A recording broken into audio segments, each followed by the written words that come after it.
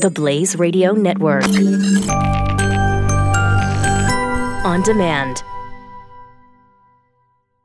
I'm guessing public schools are not real good for those conservative libertarians like me.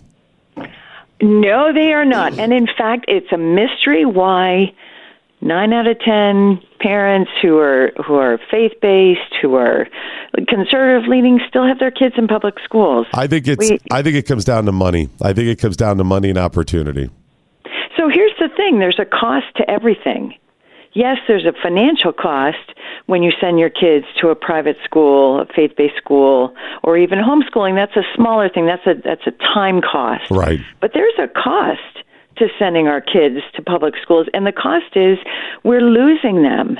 They are coming out of elementary, but mostly high school, as little progressives, or at least inclined towards those values and those beliefs, regardless of where their parents are coming from. And it's time, in our book, we pull together the data that makes that case that this is not a problem of universities radicalizing children who are emerging from the public schools, still with, their parents' values solidly as their foundation. That's not the case. They're being moved to the left just by going through the public school systems.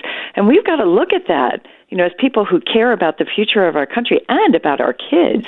I don't think really what we want. I don't think most parents fully understand. We only hear, we don't have the time, even if we wanted to really know everything that's being taught in every class, every conversation. We don't have the time, nor would we ever be able to know every conversation, every nuanced statement every teacher makes throughout the course of the day with our kids. There's no way to know. We don't have the time to know.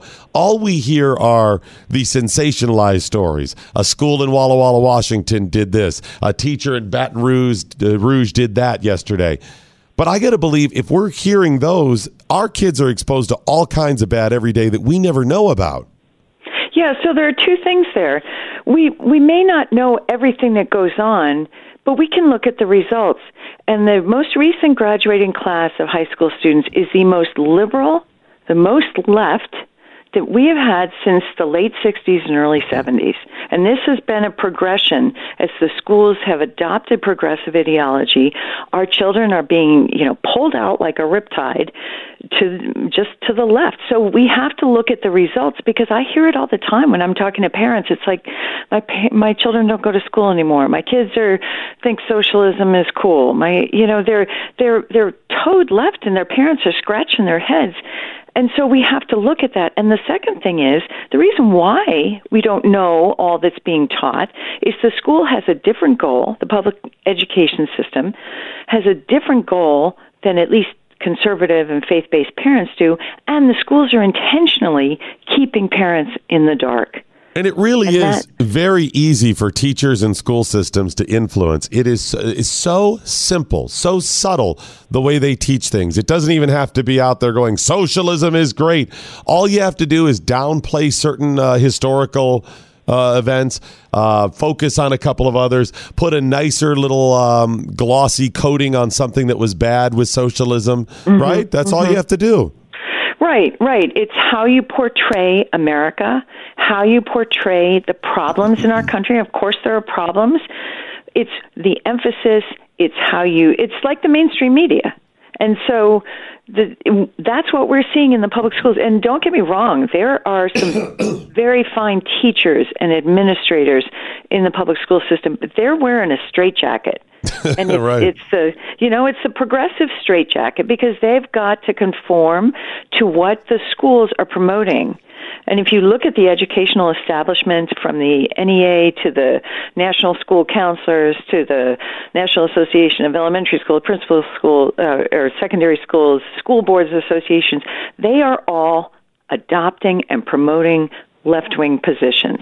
And not subtle or marginal left-wing. We are talking the extremist of the extreme.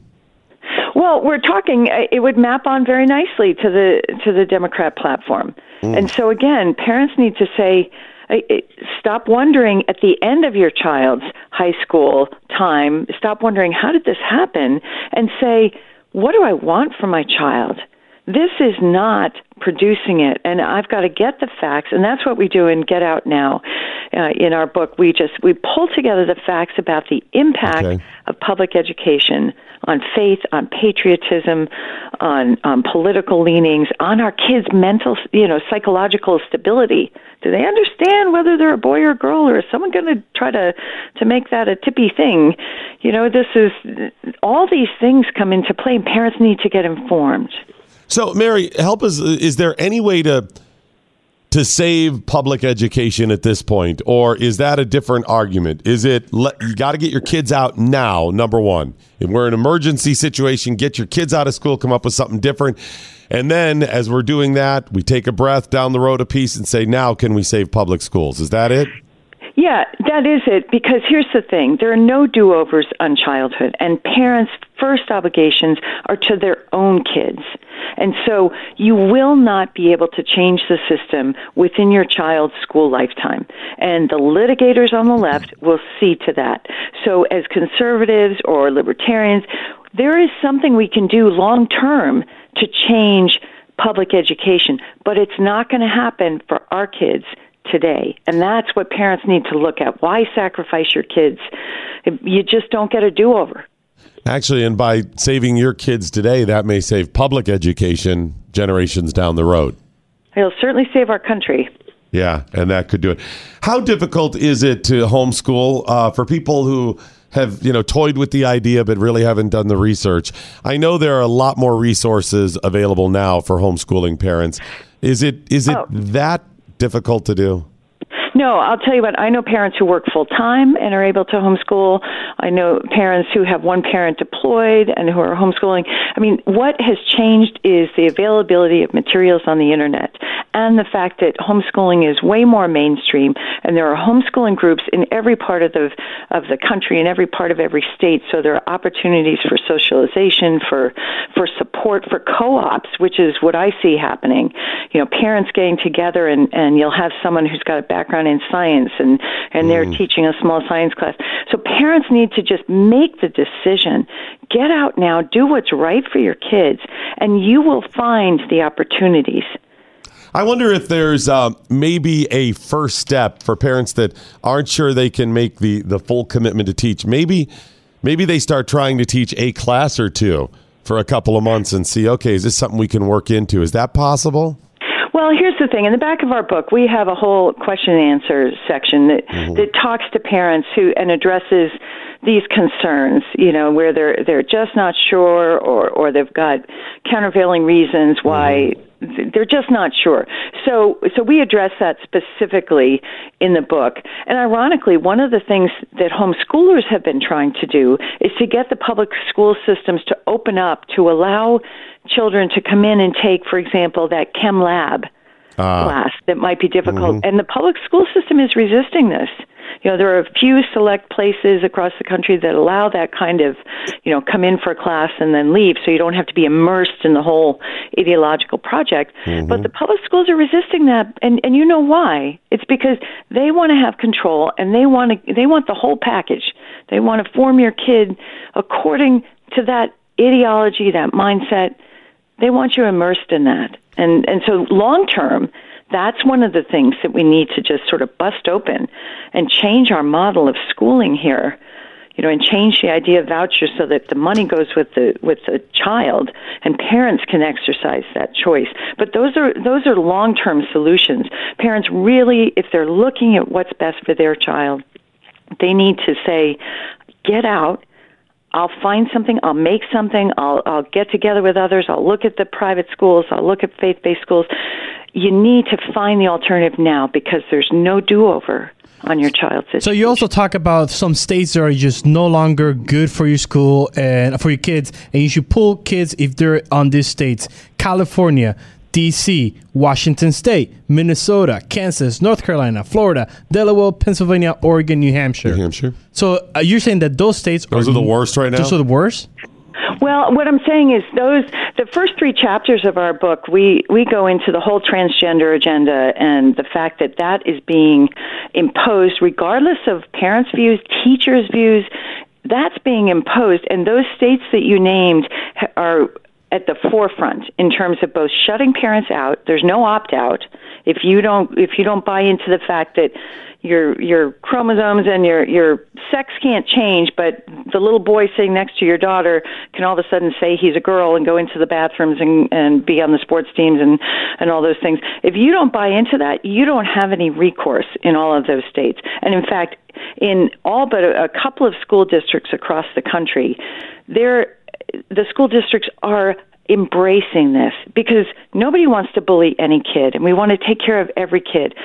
But that's become an excuse for importing this whole ideology that represses free speech, right? You have to use the pronouns. You have to get with the program, and you have to say that the boy is now a girl, regardless of what you think. And your child is going to be pressured to do that, to buy into that whole thing, regardless of whether from a faith perspective or a science perspective, you're saying that's just not true. Their feelings, their confusion, okay, be kind, support that person, but instead we're changing reality.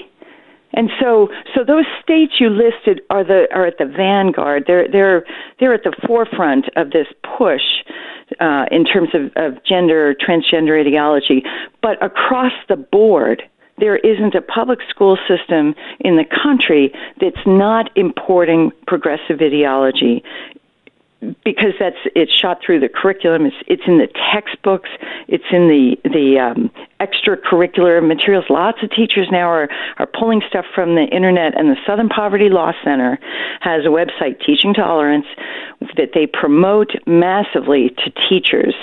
And they sort of hide, it's not advertised right up front that it's Southern Poverty Law Center. You just see Teaching Tolerance. Oh yeah, every teacher wants to teach their kids to be tolerant. And these materials are anti-American, it's identity politics. Right. It's all this stuff. And Mary, so it's coming in everywhere. This is really good information. We're going to go ahead and tweet out a link and post a link to your book on social media. Great information. Thank you so much. Thank you so much. All right, have a great day. Mary Hasson, co-author of Get Out Now, Why You Should Pull Your Children for Public School Before It's Too Late. Hey, it's Doc Thompson, and you're listening to The Morning Blaze. And if you like what you're hearing on this show, then you probably will like Pat Gray Unleashed. Available now wherever you download your favorite podcasts. Knowledge is power. Tweet at us with the hashtag #WhatILearnedToday. This is The Morning Blaze with Doc Thompson on the Blaze Radio Network.